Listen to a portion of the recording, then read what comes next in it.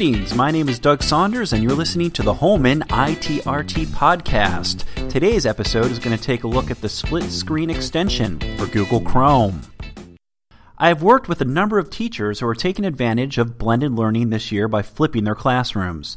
Blended learning allows for learning to occur almost anywhere, and the Chrome split screen extension is a valuable tool for students who are taking part in the flipped classroom experience.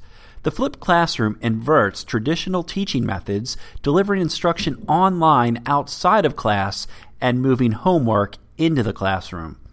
This extension, which can be downloaded for free from the Chrome Web Store, makes it possible to view two browser windows in one.